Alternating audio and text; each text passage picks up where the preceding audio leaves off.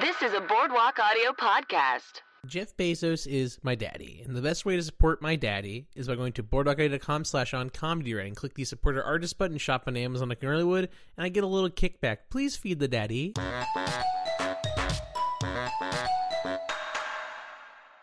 This week's episode of On Comedy Writing is brought to you by the Satire and Humor Festival. There's a brand new festival in New York, and it's coming up March 22nd through March 24th at Caveat and Magnet Theater.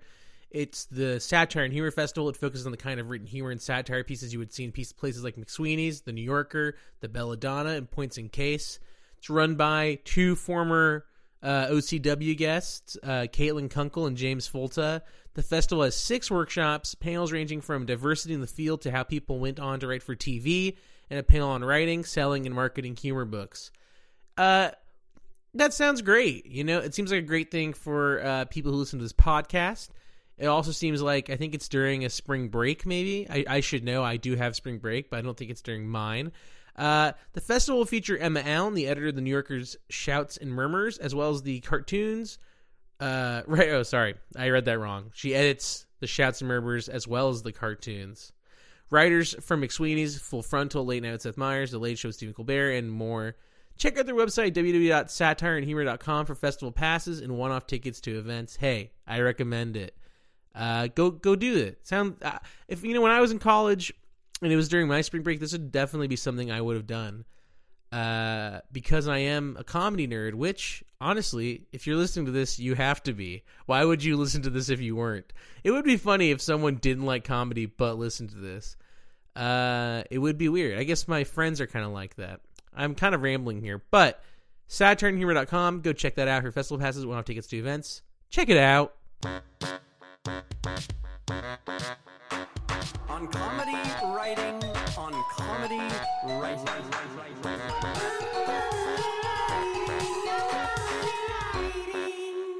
Thanks for downloading this episode of On Comedy Writing, the podcast of the business and craft of writing comedy. I'm your host, Alan Johnson. We've got a great episode this week. Our guest is Mike Scollins. He's a UCB guy who's written for Funny or Die, SNL, Golden Globes, and Late Night with Seth Meyers. Very funny guy, very interesting stuff. So here is Mike Scollins.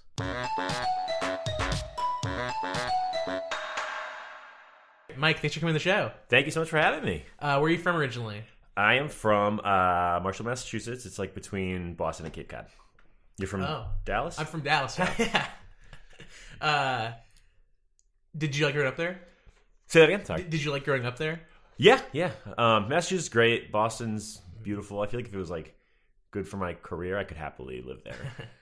I flew from Boston to Cape Cod once. How was that flight? It was cool. I don't know how much it cost. I mean, cost-wise, it might not have been worth it, but it was like a little small, like it must have been like a single engine plane or something? Yeah, and it was like 6 people on it. It was like six seats. It was cool. Oh, wow. I sat next to John Waters. Ooh, really? Yeah. Just by coincidence? He was also flying Boston to Cape Cod? Yeah. How much time does that honestly save you? Or was it just for the fun of it?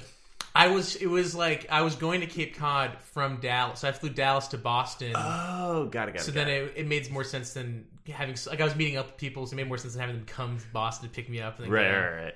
But it was cool. I recommend it if you ever, want to see like the sights a little bit. Yeah, or sit next to John Waters.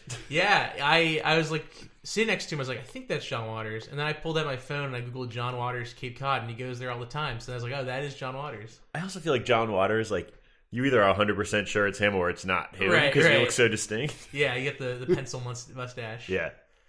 Didn't say a word to him. Oh, good. Even cause I realized I've like only seen like one John Waters movie. Which one? I guess now I've seen the disgusting one. Pink Flamingo? Yeah, I've seen that one, which I did not like. And I think I saw the one with Johnny Depp. I forget. Crybaby? Is that... Yes. I genuinely think Serial Mom is great. Yeah. Oh, yeah. That's the one I would like to see, and I haven't seen. It's good. It's Kathleen Turner. Yeah. Oh, interesting. I'm gonna check that out. When you were growing up, were you interested in comedy at all?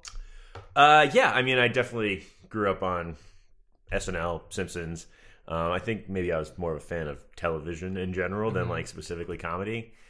But yeah, I was watching a ton of it. I remember my babysitter introduced me to Liquid Television on MTV. Oh yeah, which is like where Beavis and Butthead spun off from. Mm-hmm. And I was like, this is just fantastic. Beavis and Butthead underrated, I think, today. Hugely underrated, but I think starting to get appreciated now. Yeah, maybe. Did you watch the new reboot one from a couple years ago? I did. I thought it was good. I thought it was really good. Yeah. I thought it was like excellent. The only bummer to me was because the landscape of MTV had changed at the time. They were watching like Jersey Shore clips instead of music videos, and I really loved the music video stuff. I remember, I'm a big Pavement fan, the band Pavement.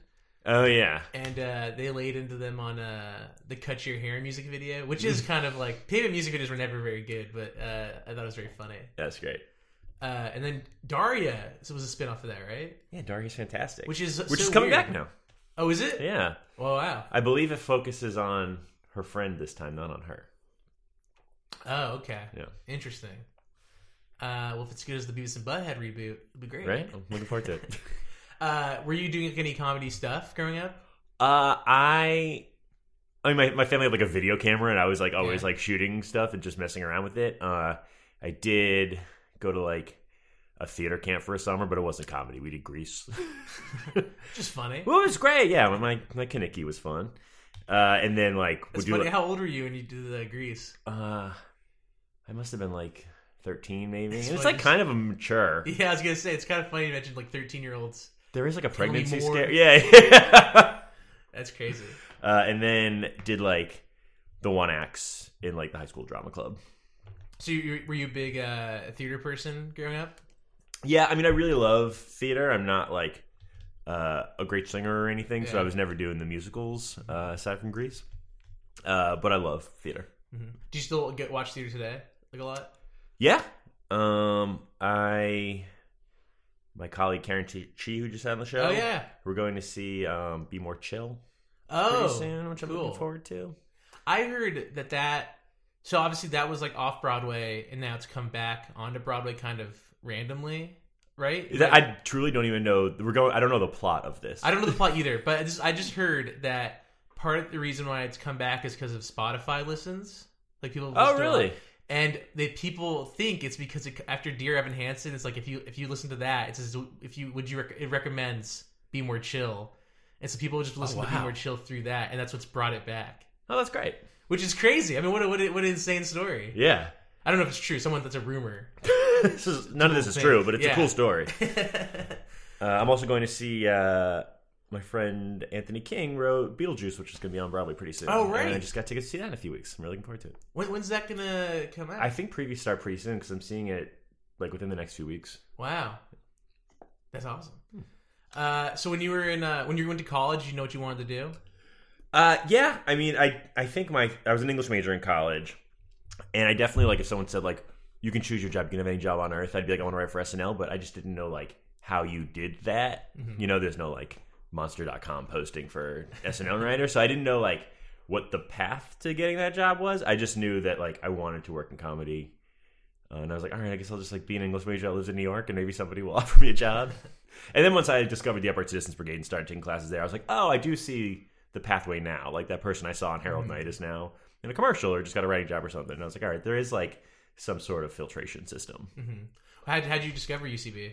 My college friends and I would go to ASCAT, their Sunday night show every week. We would, like, sit on milk crates at, like, 4:30 in the afternoon for tickets to the 9 o'clock show. And we went every Sunday, and it was great. Now you just got to reserve it at noon, right?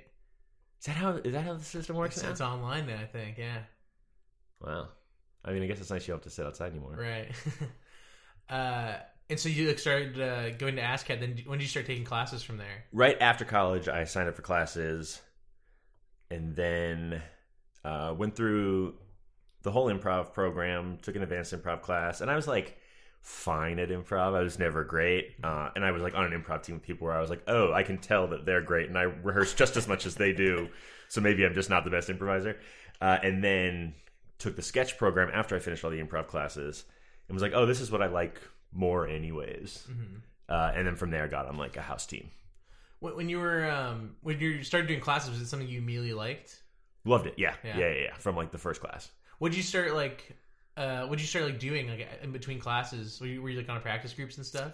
Yeah, I was on a practice team with people that I'd met like through the classes, and we would do shows like the Creek in a Cave or something. Who were your teachers? Who are my teachers? Shannon O'Neill, Anthony King, Anthony Atamanik, Curtis Gwynn. I know I'm forgetting a couple people. There's some heavy hitters though. Oh yeah, it was great rooms to be in. Yeah. What made you decide to take sketch classes?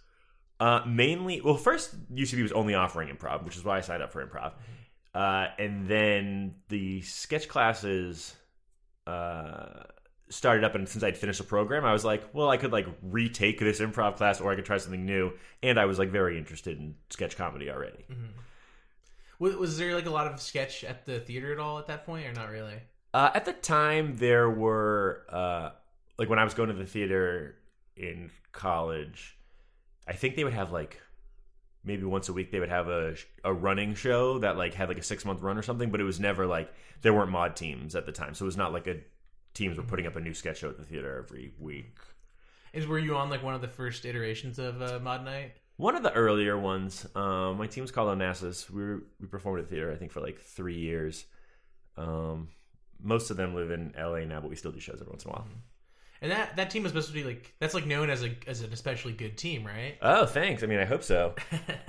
We did win the Friars Club. They had like a national sketch competition, and that was a big deal for us at the time. What was that like? It was super fun. It was intimidating because there were like some great teams that we were up against, and we were like a pretty new mod team. But then they gave us like $5,000 to like essentially like shoot a sizzle reel pilot. Oh wow! And it was super fun for us, and it was also like the first like real validation other than getting on a team that we had because like no one had gotten like jobs from comedy or anything. So we won that day. It was just fantastic.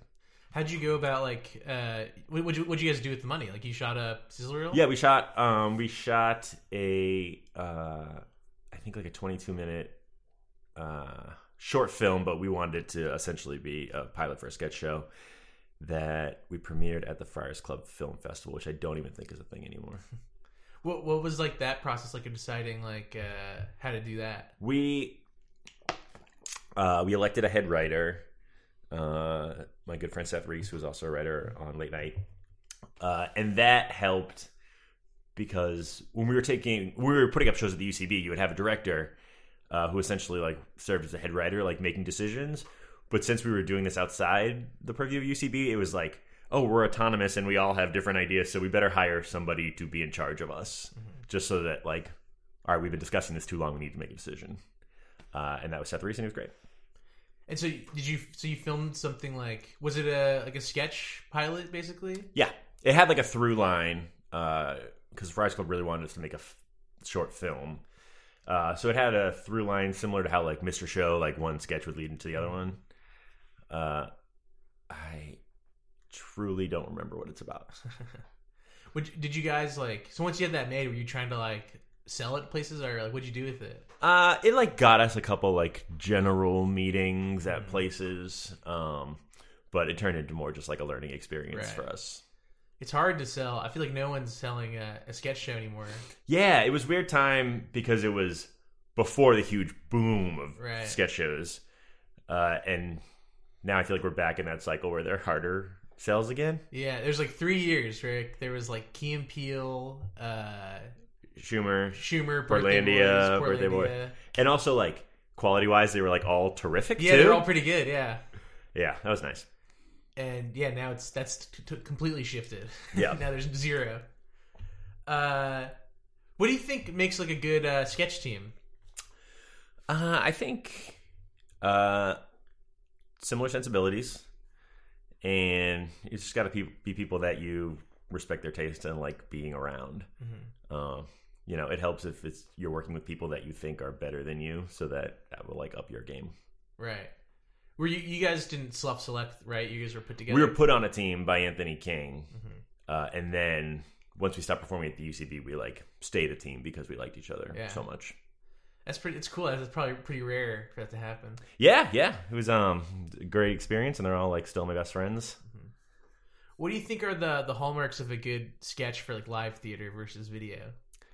That's a great question. Live theater, I think you can get away with the element of surprise more because everyone has to like imagine a prop. So like you could have a button that's like you didn't know, but this was taking place on the moon this whole time or something like that. Whereas like if it were a pre-tape sketch, you would know from the bat this is taking place on the moon. Yeah, it's interesting. Do you when you're writing like for live stuff, do you think about that a lot, like the kind of surprising the audience in that way? Yeah, I mean you definitely, because you got to play with what you have. There are so many benefits to a pre-tape sketch, which are like props and production value, as opposed to like, all right, we're doing this at UCB and we have like 4 chairs to use, so let's have fun with that. And also you get like the immediate feedback of what works and what doesn't work. So if it's like a show that you're like workshopping, it's so much easier to do it again the next time. Is that difficult now, like in your job you have now, where you have to do things pretty much just like once, right? And then it goes up and it's either good or bad? Yeah, I mean, I think the best thing about working on a late night television show is you become a lot less precious about that kind of stuff. If you have a sketch that shits the bed, it's like, all right, well, we still have 3 more shows left this week. So. And similarly, like if you have like a home run sketch, it's like, all right, well, what do you have for me tomorrow? Because we still have 3 more shows this week. Right. So the successes are short and the failures are short. We write like 6 pages of jokes a day, and if I get 3 of them in the show, it's like, oh, you had a good day today. Right. What's your favorite sketch you've done on Mod Night? Favorite sketch I've done on Mod Night? There's a sketch where a Publishers Clearinghouse guy knocks on the door, tells this woman, like, you just want Publishers Clearinghouse? And then she's freaking out on her doorstop as an army general comes with a folded flag to her door. And this sketch just immediately shifts focus to him, who's like, "Oh, nothing. I'm not here for any reason." He's like, "No, come. We're celebrating. And eventually, he's like, "Your husband's dead." How do you think of like a sketch like that? Because that's such an interesting concept. I mean, I guess I could kind of think of how you think of that, but yeah, my personal taste is a lot more low concept, kind of like. I'm way more likely to write a sketch that takes place at a dinner table than I am to one that takes place on the moon. Right. I'm really interested in like regular everyday people. So I don't even think I wrote a single sketch for Mod Night that involved like somebody playing a celebrity. That's less interesting to me. But like a random woman from the Midwest who just won Publishers Clearinghouse the day she finds out her husband died, like, is interesting to me. Why do you think that is, that appeals more to you? I think it's just a matter of taste. I'm more interested in regular everyday people, I guess. And you started doing stuff at Funny or Die, right? Yep. How did that come about? Funny or Die, I was guest writing at SNL, where they hire you for a specific number of episodes, and you know that at the end of the contract you're done. So I went to SNL and like finished out the season, and then started freelancing at Funny or Die over the summer while I was like waiting to see if they were going to bring me back, which they did not. So this like freelancing gig turned into like a 2-year job, which I loved. Working at Funny or Die was great. How did the SNL thing come about? There were some people there that knew me from putting up sketches at UCB. And also my friend Chris Kelly, creator of the other 2, very funny show, like really went to bat for me and helped me get that job. What's it like going into like to the middle of the season, right? And then it was to finish the season. I mean, I started in May. Oh wow! So everyone was like pretty burnt out and running on fumes, and I'm like, oh, "What's up, guys? How lucky are we to be here right now?" Yeah, was it weird like joining as like a guest guy? The pressure was different because I was like, I have 2 weeks to prove myself instead of a season. But also since I was there so briefly, like, I mean, you need 2 weeks to find out like where the control room is and stuff, that I really felt like I just like won a raffle that was like shadow an SNL writer for 2 weeks or something. What was that whole like 2 weeks like? It was a blast. I mean, I I'm so happy I got to do it just because I loved SNL for so long that I was like, all right, I got to like taste it. I got a couple sketches on, and I got to like see how the process works from Monday till Saturday, which is fascinating how that show gets put together. I had a great time, and I also already had some friends there, so I wasn't like nervous about like, well, what if nobody wants to write with me or something. Right. What did you? So you got a sketch on? Yeah, I had a sketch. I did one sketch one week, and then the monologue for a host the week after. That seems pretty good for 2 weeks. Dude, I thought so too. Was that like I don't know. Well, why do you think you didn't come back? If you find out, let me know. I think when they start interviewing new people, it's just like new people are shiny, and you get excited about that. Mm-hmm. What was the sketch you got on?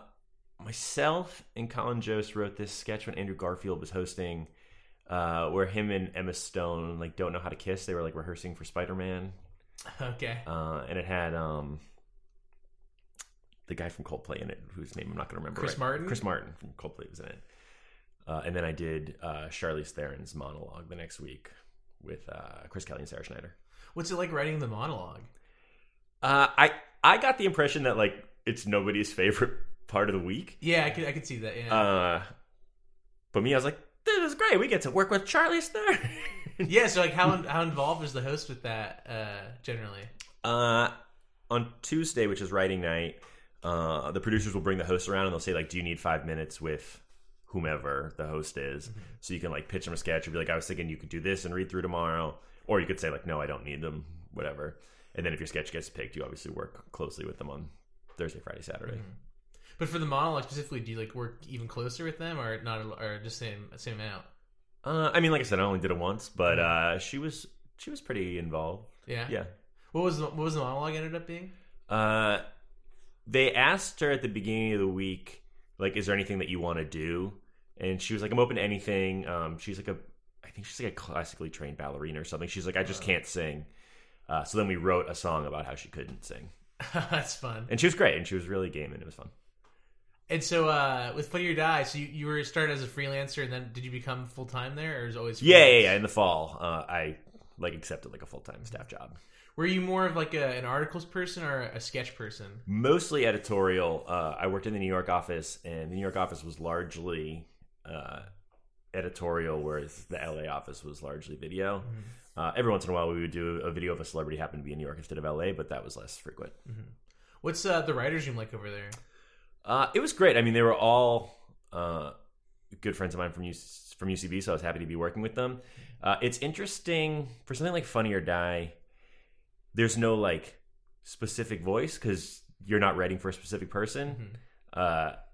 So like the writer's room was like comprised of some very different people who thought very different things were funny, which is great.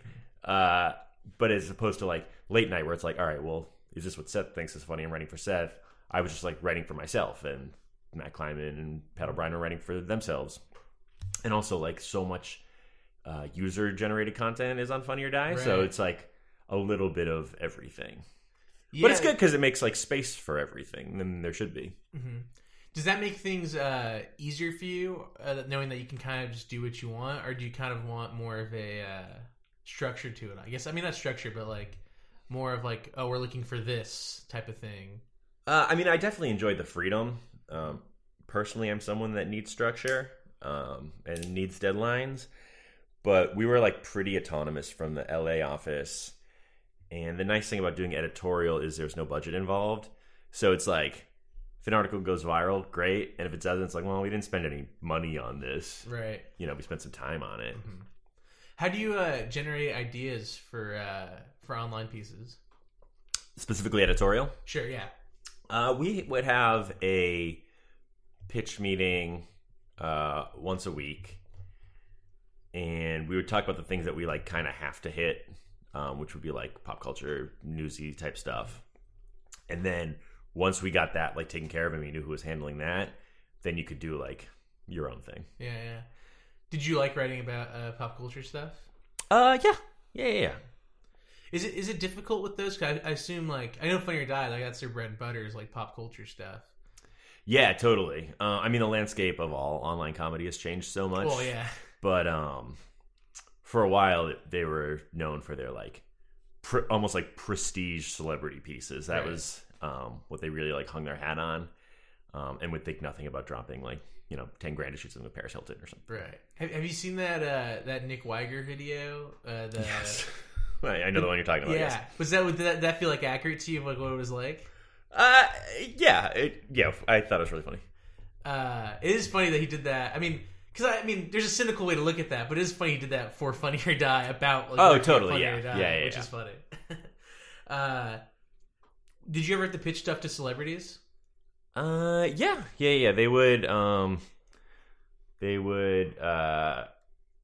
in. We would just if we were doing a video with them, they would come in and we would just like pitch some ideas that we had. It was usually if a celebrity was coming into the New York offices because they were doing press, so pitches would usually be like something about your movie that's coming out or something. Is there like a certain way you like approach pitching to a celebrity like differently than just pitching your idea? I might dress a little better. That's about it. Once you have an idea, what's your like general approach to like writing a piece? I like to go off and be by myself. I work better like sitting up straight at a coffee shop than I do in my own apartment. So I need that kind of a structure. Do you like a coffee shop is like your place to go? Totally, yeah. Mm-hmm. I can never. I go to the Bopst library, the NYU library. Mm-hmm. That's like I feel like that's a great place to work. I can't work in like a coffee shop. Really? Yeah, I don't know. It's not. Like, I don't drink coffee too. Maybe I guess that's part of it. They might kick you out. I guess not ordering anything. Yeah, but I don't know. I can't work in public and I can't work in my apartment. Really. What are you getting at a library that you're not getting at a coffee shop? Just the atmosphere. I like because in the Bopst library specifically they have like a division, so you have like your own like it's almost like a cubicle. So I like that, and it's a little bit quieter. And then I also feel like no one's looking at me. Like potentially in a coffee shop, people are like someone's looking over your shoulders to what you're working on. Yeah. Well, then it also sucks. Like if you're working like on a screenplay or something. Like, Jesus Christ, that's like horrible. That's the worst thing to do is work in the Starbucks with a screenplay. Yeah, at least everyone else there is too, though. And that's the worst part. You're all writing. Everyone's writing stuff that will never be seen. So obviously, Funny or Die, as you kind of hinted at, has kind of changed a lot now. What do you think about how digital comedy today in general? I feel very out of the loop, but I know that it's just an issue of like how do we monetize it now? A lot of the blame goes to Facebook. Right. When I left Funny or Die, it was before they started doing layoffs. But at that point, like nobody was reading our content on the site. No one was like typing in funnyordie.com. They were seeing it like we would post it on Facebook and they would see it. And that is all based on like, are we willing to pay Facebook to promote these ads? That it seemed like all of our comedy lived there, not on our site. Yeah, it's weird how that's happened. Like that's happened for every website. I feel like nowadays. Right. So if it's hard for Funny or Die to get noticed, how does like your random sketch team putting videos online? Like they can't afford to pay Facebook to like promote this. And the Facebook promotion, I feel like, isn't even necessarily like good. Because I know I've done like Facebook promotion like once before. I did it for like a podcast episode. And you paid to have them promote? I paid like $20, so it wasn't like much. And I saw the thing, it was like, oh, we got 200 likes, that's cool. And then I checked, and they were all fake accounts. They were all robots. That doesn't surprise me. And so I feel like I don't know. I feel like Facebook's really there's lying there. I mean, that's not surprising. I wish the site would be shut down. It's crazy, and they've ruined like digital content a lot because I mean, as you've said, I don't know. So I don't know if there's any way I can tell Facebook's gone or something. Yeah, I mean, I guess misery loves company. Like when layoffs were coming at Funny or Die, it was not like a Funny or Die problem. It was like a digital landscape problem. Right. You know, Above Average was having the same pains that College Humor was having. Who was having the same pains that we were having. Mm-hmm. Do you think there's any? What do you think is the future of it? I truly wish I had a good answer for that, and I don't. It's crazy to think like 5 years ago even, there's so much more money in digital stuff. Totally. And it's a completely different like landscape today. I mean, the benefit to the current landscape is it's so much easier for an average person to shoot a sketch now. Mm-hmm. Like, you know, you can shoot it on your phone if you want, as opposed to like even just like 15 years ago or something, or like the beginning of YouTube, you needed like proper camera equipment if you wanted to do something like that. This you've seen the new Soderbergh movie, the High Flying Bird? It's on Netflix. Was that shot on an iPhone? It was shot on an iPhone, yeah. That great movie Tangerine was shot on an iPhone Yeah. as well, and it like looks beautiful. Yeah. Soderbergh movie looks okay. Okay. I mean, that guy, he does it, I think, because it's quick and because he can edit it faster. Uh-huh. I mean, he should just use a camera. like Tangerine actually does look quite good. Right. And I think that, and also I think he needed to do that to get the movie made. But Soderbergh doesn't need to do that. Yeah. He was shooting, he shoots it like sitcom style, like multicam style, where he's got like two things on the scene and getting coverage on both sides. Wow. It was a good movie, so I mean, it worked check it out. But yeah, I get bummed out by digital comedy because I feel like that's gone, maybe. Yeah, I hope it's not gone. It's just changed. But yeah, I get bummed out thinking about it too. Yeah. And so now you work at Seth Meyers. Correct. Yes. How did that come about? I've been there for 3 years now. I think it helped that I was guest writing at SNL, which is the same production company. And then I also had a bunch of people that have Seth's ear like reach out on my behalf when I heard that they were hiring. And they don't hire very often, right? Because as the room stays pretty similar. Yeah, they're particularly for a late night show. There is very little turnover. Why do you think that is? I think it's a good gig and everyone's happy there. Yeah. I think the last person that left was like 2 years ago. Is that true? It was either Conor O'Malley or Michelle Wolf, and that was a while ago. Wow. Yeah. That's crazy. Yeah. Because those are notorious for being like turnover. Yeah. Everyone likes to stick around. When you're doing packets, like how do you approach getting those done for shows? I don't mind the packet process when I'm looking for work because I'm like, at least I did something today. Yeah. Like I don't feel like I've just like been sitting on my couch like hoping someone will email me a job offer. And it's the same deal. Like I like to like go to a coffee shop and sit up straight and work on my packet. Mm-hmm.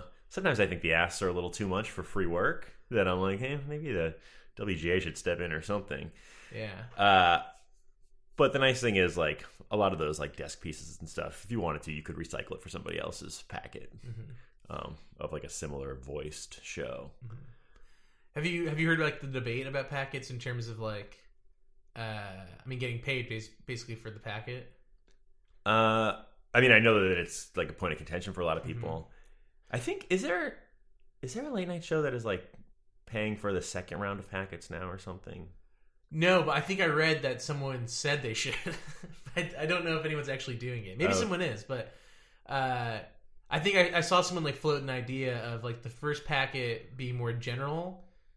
And so you can it kind of fits a couple, it could just show off who the writer is. Yeah. And the second packet be a more specific for the show and be paid. And that should be paid. Which I think is a pretty good. I think it's a fair trade-off. And it's essentially like, if a college can do it with the Common App, like why can't a TV show do it? Yeah. And obviously there's something to be said for like, we want to know if you can write for this writer's voice. Mm-hmm. But, that could be route 2. Exactly, yeah. It is funny to think like, because a lot of the shows are just like, especially now, like most shows are political leaning. So it's like if you have one political general packet, it should kind of get enough to get the gist, enough to get the gist before going on to something more specific. The only problem with the political stuff is just like the news cycle is so quick that like that desk piece you wrote a week ago looks hack as fuck like a week later because we've completely moved on from that. What's it like joining an existing room? It was really easy because I had friends there that like made me comfortable. The sense of humor on the show is like also my sense of humor, so that made it a lot easier. It's funny, we a lot of the writers keep the cue card from the first joke that they got on. And one of our writers, Jenny Hagel, just like went to a frame store and had hers framed, and I was like, oh, maybe I'll do that. And then I looked at my card and it's like a Jeb Bush joke. And I was like, this looks like the hackiest garbage I've ever written. At the time, it got a big laugh, but it's like a Jeb Bush joke. It feels like it's 20 years old. Do you remember what the joke was? No, because the punchline was on the second card. We use cue cards on the show. It was something about him like going after Spanish voters by adding an upside down exclamation point or something. I don't know. Is that weird that like your writing is so intrinsically tied to the news cycle. So it's like, oh yeah, the first joke, Jeb Bush is like the first joke I ever got on, so that's tied together as a thing I remember. Yeah, totally. That's a weird thing about late night, is just because it's so tied to the now. And so when you think about it, it's like, what does that even mean? Like, who's like 10 years from now? Like, what was Jeb Bush doing? Like, what does that even mean? Yeah. Like, why was I going after Jeb Bush? Was he even in the news? It's a strange job. I mean, even like the Trump jokes have changed because, like, when he first announced or was thinking about announcing, like, it was almost cute. Like were people, you working at late night then? Yes. Okay.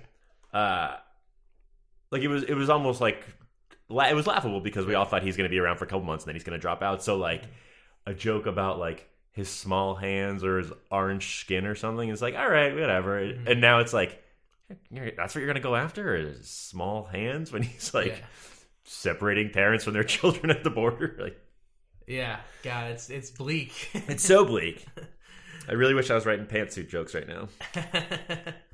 What's a typical day like for you at late night?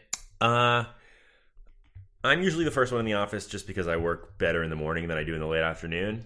Mm-hmm. So I get in around 8:30. Our first meeting's at 9:30, so everyone's got to be there by 9:30. And I work on monologue until 1:30, and then our head writer, Baze, makes picks from all of our packets, brings them to Seth. We meet in Seth's office at 2, and then Seth makes his picks out of those picks, and that's what we bring to rehearsal. At rehearsal, he reads all the jokes. We make picks from that based on what our rehearsal audience laughs at. And then at 5:30, it's like, all right, well, we had these jokes, but we didn't hit this specific story, so we have 20 minutes to write a joke for this one. And that'll go into the show untested because rehearsal's over. Mm-hmm. So do you solely like write monologue jokes pretty much? I do mono and sketch, but I write sketch usually. We have a sketch read on Thursdays. I usually write a sketch on Fridays because we don't have a show, and I'll like just sit on it for a week until sketch read on Thursday because I'm usually busy with monologue the rest of the day. So like when you get there at 8:30 in the morning, like what do you start doing the first thing?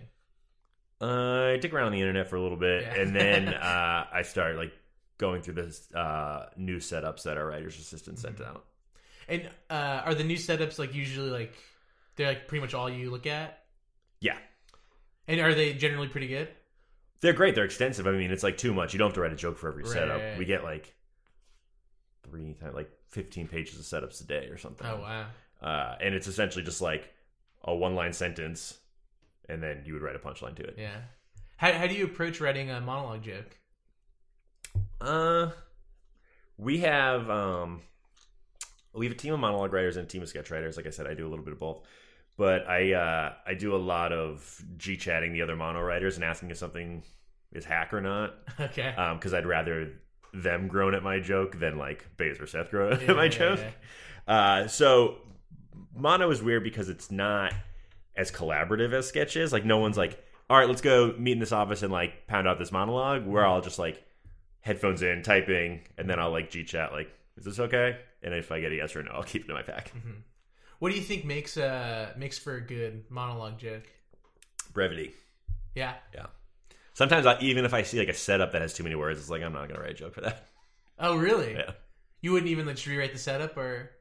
Oh yeah, I mean I rewrite setups all the time just to make the joke flow better. But if it's like so much exposition that you need for the joke, then it's like maybe it's not worth my time. Interesting. What do you like to write like the jokes that have like picture punchlines? Yeah, we all do. It's a benefit to Seth doing the monologue, sitting down behind a desk. Right.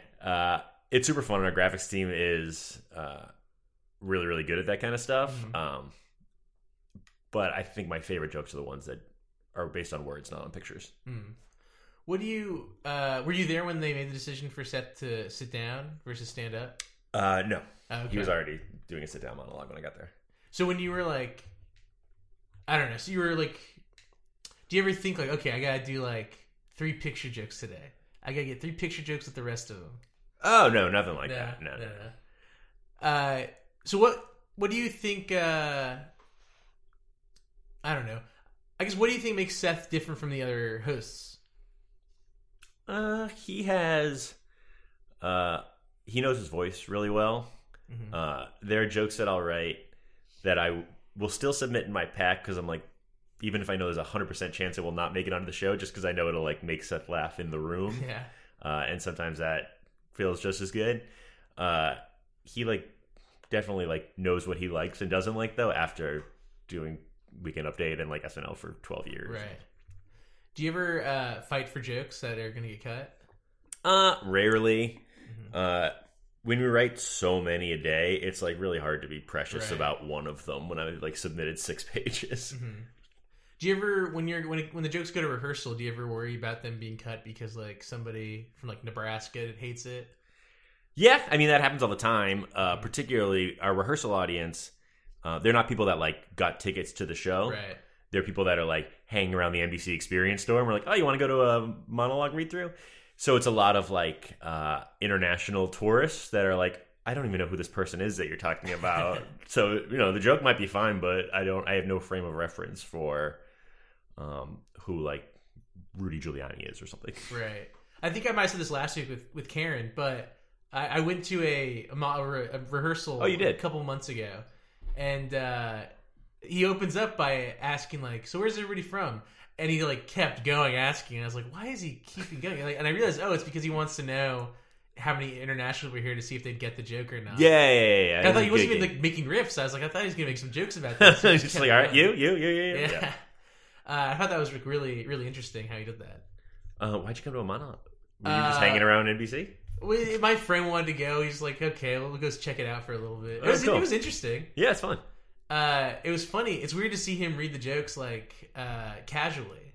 Yeah. Like he's like, I think he wasn't wearing a suit. I think he was just wearing clothes. Oh yeah, he's not in a suit at that point. And then he's reading them off like a piece of paper, not off cue cards. Right. And it was also weird how like the way he reacted, like if a joke bombed, it would just be like. Sometimes he would be like, it would just move on to the next joke, but the other times he'd like make a joke about it. Yeah. It was really interesting to see when he chose to do that, when he chose not to. Yeah. Hey, I recommend it. If you're in New York, I recommend it. It's kind of a cool thing. Yeah, please come, particularly if you're from the States. So you also worked on the Golden Globes through Seth Meyers. I did, yeah. Not this past one, the one before that Seth hosted. And that was like, that was in the middle of the Me Too stuff, right? Yeah, that was one where everyone wore black. Right. It was like the first award show post the Me Too movement. What's it like writing jokes like in that climate for that show? It was a blast. There was only 4 late night writers went out to LA and went to the ceremony. And then the other writers just like submitted over email. Mm-hmm. And I went out and there's like so much downtime. I couldn't believe how much downtime there is because there's so many writers and so many jokes, but like you're not on stage for all that long. Right. You like do a monologue and then you like introduce a couple presenters at the end. Like after the monologue was over, we were like, oh, all right, we're gonna, I guess, get a drink. Like, yeah, I mean, you definitely like stick around because if something crazy happens, you're gonna need a last minute joke for it. But also, like, nothing crazy happened that night. Mm-hmm. That by like 8:15, we were like, all right, great job, everybody. Did you like guys? I can't remember what the monologue was, but did you guys like address like the Me Too stuff? Yeah. And how do you address that like in a funny way while also being respectful? I think that the opening was like, all right, it's time to address the elephant not in the room. Okay. Which is Harvey Weinstein. Mm-hmm. Yeah, I mean, it's a dicey topic. And also, like, you're there to, like, celebrate film as well, which you, like, don't want to forget. That's why. But also, it would be wrong to, like, not talk about it either. Mm-hmm. Particularly when an entire audience of people are wearing black. Right. How was it different writing jokes for Seth at the award show versus Seth at late night? It was, I mean, what he thought was funny didn't change. Mm-hmm. So if anything, that like helped because I knew what he was going to like. But I was like, man, it is so fun to, instead of writing a Trump joke, be writing about like the shape of water right now. Yeah. His monologue like didn't mention Trump once. Mm-hmm. And I was like, man, what a treat this was. Did you have to write anything other than the monologue? Just like presenter intros. Were those fun? I can imagine those being a lot of fun. Yeah, those were fun. And then also just like some TV promos. I forget, there was Andy Samberg hosted, not this past Golden Globes, but some award show. And I think the presenters were like Leighton Meester, and Lil Wayne, and the joke was something like, if what would now like here comes Batman's, what Alfred would say to Batman, Mr. Wayne, or something like that. It was like something Mr. Wayne, and it was so insane. It was so funny that they did that on a show. That's great. That's very silly. Leighton Meester and Lil Wayne together is crazy. It's probably like an MTV award show, I think. Oh, that's great. But yeah. At Seth, do you ever do like joke buckets and desk pieces and stuff? Yeah, I perform on the show a decent amount, and the desk pieces. I mean, we all submit to those. There's one writer that's like in charge of each specific piece, but if we're doing something like You Burnt, an email goes out that's like, all right, we need 10 You Burnts from everyone. What do you think are the hallmarks of a good joke bucket segment or desk piece? The ability to repeat it. There's a lot of stuff that's like, all right, this was funny once, but like we burned up this device where we can't use it again. So usually if it's something that can be described in like 1 or 2 sentences, that means it's going to be good. And it's something that you could do like once a month if you wanted to.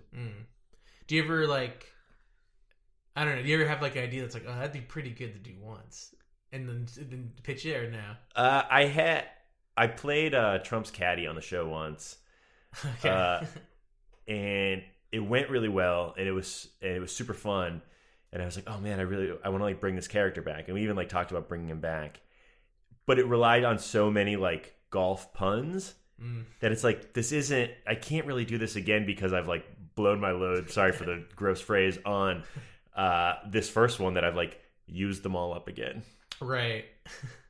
What's it like acting in the sketches? Really fun. I mean, you don't like memorize because you work off of cue cards, so that takes away any like you don't have to worry about getting off book or anything. That's kind of nerve-wracking though, to like have to read the cue card a little bit. It is a little bit, but because we're changing stuff up until the last minute, like you're doing yourself a disservice if you memorize, because then if even like a phrasing changes, you're like completely thrown off your game. Yeah. Is there like a key to reading a cue card? I don't know. For some reason, I feel like that's difficult to do. I mean, there's definitely like there's a camera light that like shows you where you should be looking and where your eye line should be. And it's not like we have one set of cards. So if you like turn to camera 2, there's also cards over there to look at. I just know sometimes you're watching SNL, you can tell like the host is like staring really hard at the cue card. Totally, and like who blames them? Right, of course. Yeah. It feels like a skill that's hard, that's not natural, I think. Yeah, that you can't expect a host who's been there for 5 days and never done live television to like do it the way like Keenan does or something. Right. How has your job changed since Trump became president? It sucks. Yeah. I mean, I will say it's like very cathartic to write jokes about what's going on. I remember like after the election, everyone was obviously devastated in the office, but I was like, I'm happier being here like with my friends and like trying to write about it than like if I were at home on my couch just like being sad. Right. So I mean, if it like, I think it helps to write jokes about Trump, but also I'm just like, enough. I don't get what's funny about him. Right. Yeah, and like I said, it's tough to make jokes about stuff that's like really sad. Like when he was announced he was running, it was like almost fun, and now it's like, oh, it's not fun anymore. I always try. I understand the intention behind the sentiment, but when people are like, "Man, that's Trump stuff must write itself," right? I'm gonna be like, "Fucking no, it doesn't." That's why we have writers. It's actually really hard. Yeah. Is it frustrating to talk about politics so much when you're a comedian? No, I mean I was interested in politics before the show. That I really like it. It's tough for me to go home and want to like watch something about politics though. Right. Like all I want to do when I get home is watch like This Is Us. Even though I think like there are so many other like fantastic political late night shows on television, I'm like, I don't know if I'm in the mood for that. Do you think as time passes, I guess let's say Trump wins another term. Okay. Do you think very visceral reaction right there? Do you think late night will still be the same way, where it's still very political throughout like his entire time? Yeah, I think that it will, but also like he won't be president forever, even if he wins again, and like that and comedy is like cyclical. So like at some point it will be out of fashion again. But I have a feeling that if he wins again, we'll mention it on the show. It is interesting to think of, like, I cannot remember what late night is like without Donald Trump. I cannot remember what those jokes were, which is crazy. Yeah. Because it's not that long ago. It's like 3 years ago. They were like, Jeb Bush, please clap jokes. Yeah, that was like the news of the day. I mean, that was a very funny clip. That was so funny. But, yeah, it's interesting to think of, like now it's almost weird when, like, you watch a late night show and they do a non-political joke that's kind of light. It's like, it's a weird thing to go from, like, this very dark, like, Trump stuff to just It's like it's Beyonce's birthday or a man in Florida shot his dick off. Yeah. Beyonce's birthday, I feel like, is a joke that people do a lot, which is funny. That is like a setup I've seen. It is always a setup. It's a big deal. Yeah. She's an important person. What would you like to be doing next? I have written a couple features that are in various stages of development. One further along than the other, and I think that'll be my next move. Do you like screenwriting? I love it. Yeah. Mm-hmm. Is this something you want to do, like maybe after late night and stuff? Yeah. Mm-hmm. I think after late night, I'll still want to like work with the people that I work with, but just in a different capacity. Mm-hmm. Cool. So we're gonna wrap up with you giving your thoughts on a sketch idea. Okay. Okay. So this would be a new show called The Zach Factor, where all the news stories are discussed by a panel of men named Zach. Okay. So some people have insight, but mostly just guys named Zach talking about how the news affects Zachs out there. Immediately, I love it, and I think you should write it up. Do the Zachs think that they belong there, or are they like, why was I brought on this show? I think the Zachs do think they belong there. And are they talking like news of the day, or specifically Zach? Like, there's a new Zach that was born today. I'm not sure. That's where I struggle. I think news of the day. What do you think's funnier? I think news of the day, probably because they have no business talking about it, because their name is Zach. And there's also like 5-year-olds named Zach, and there's 50-year-olds named Zach. That'll look fun. There's a lot of potential Zachs out there for this. Is there a 50-year-old named Zach? That seems like such a young name. I can't think of an adult Zach. There's Zacharies, so they could go by Zach. All right, yeah, okay. Then yeah, the sketch works. All right, cool. Thanks for coming out. Anything you want to plug? My pleasure. You can follow me on Twitter. It's just at Mike Scollins. And after I told you that I'm not amazing at improv, I do a monthly improv show at UCB the first Thursday of every month at the UCB in-house kitchen with the other late night writers. All right, cool. Thanks for coming. My pleasure. Thank you for having me.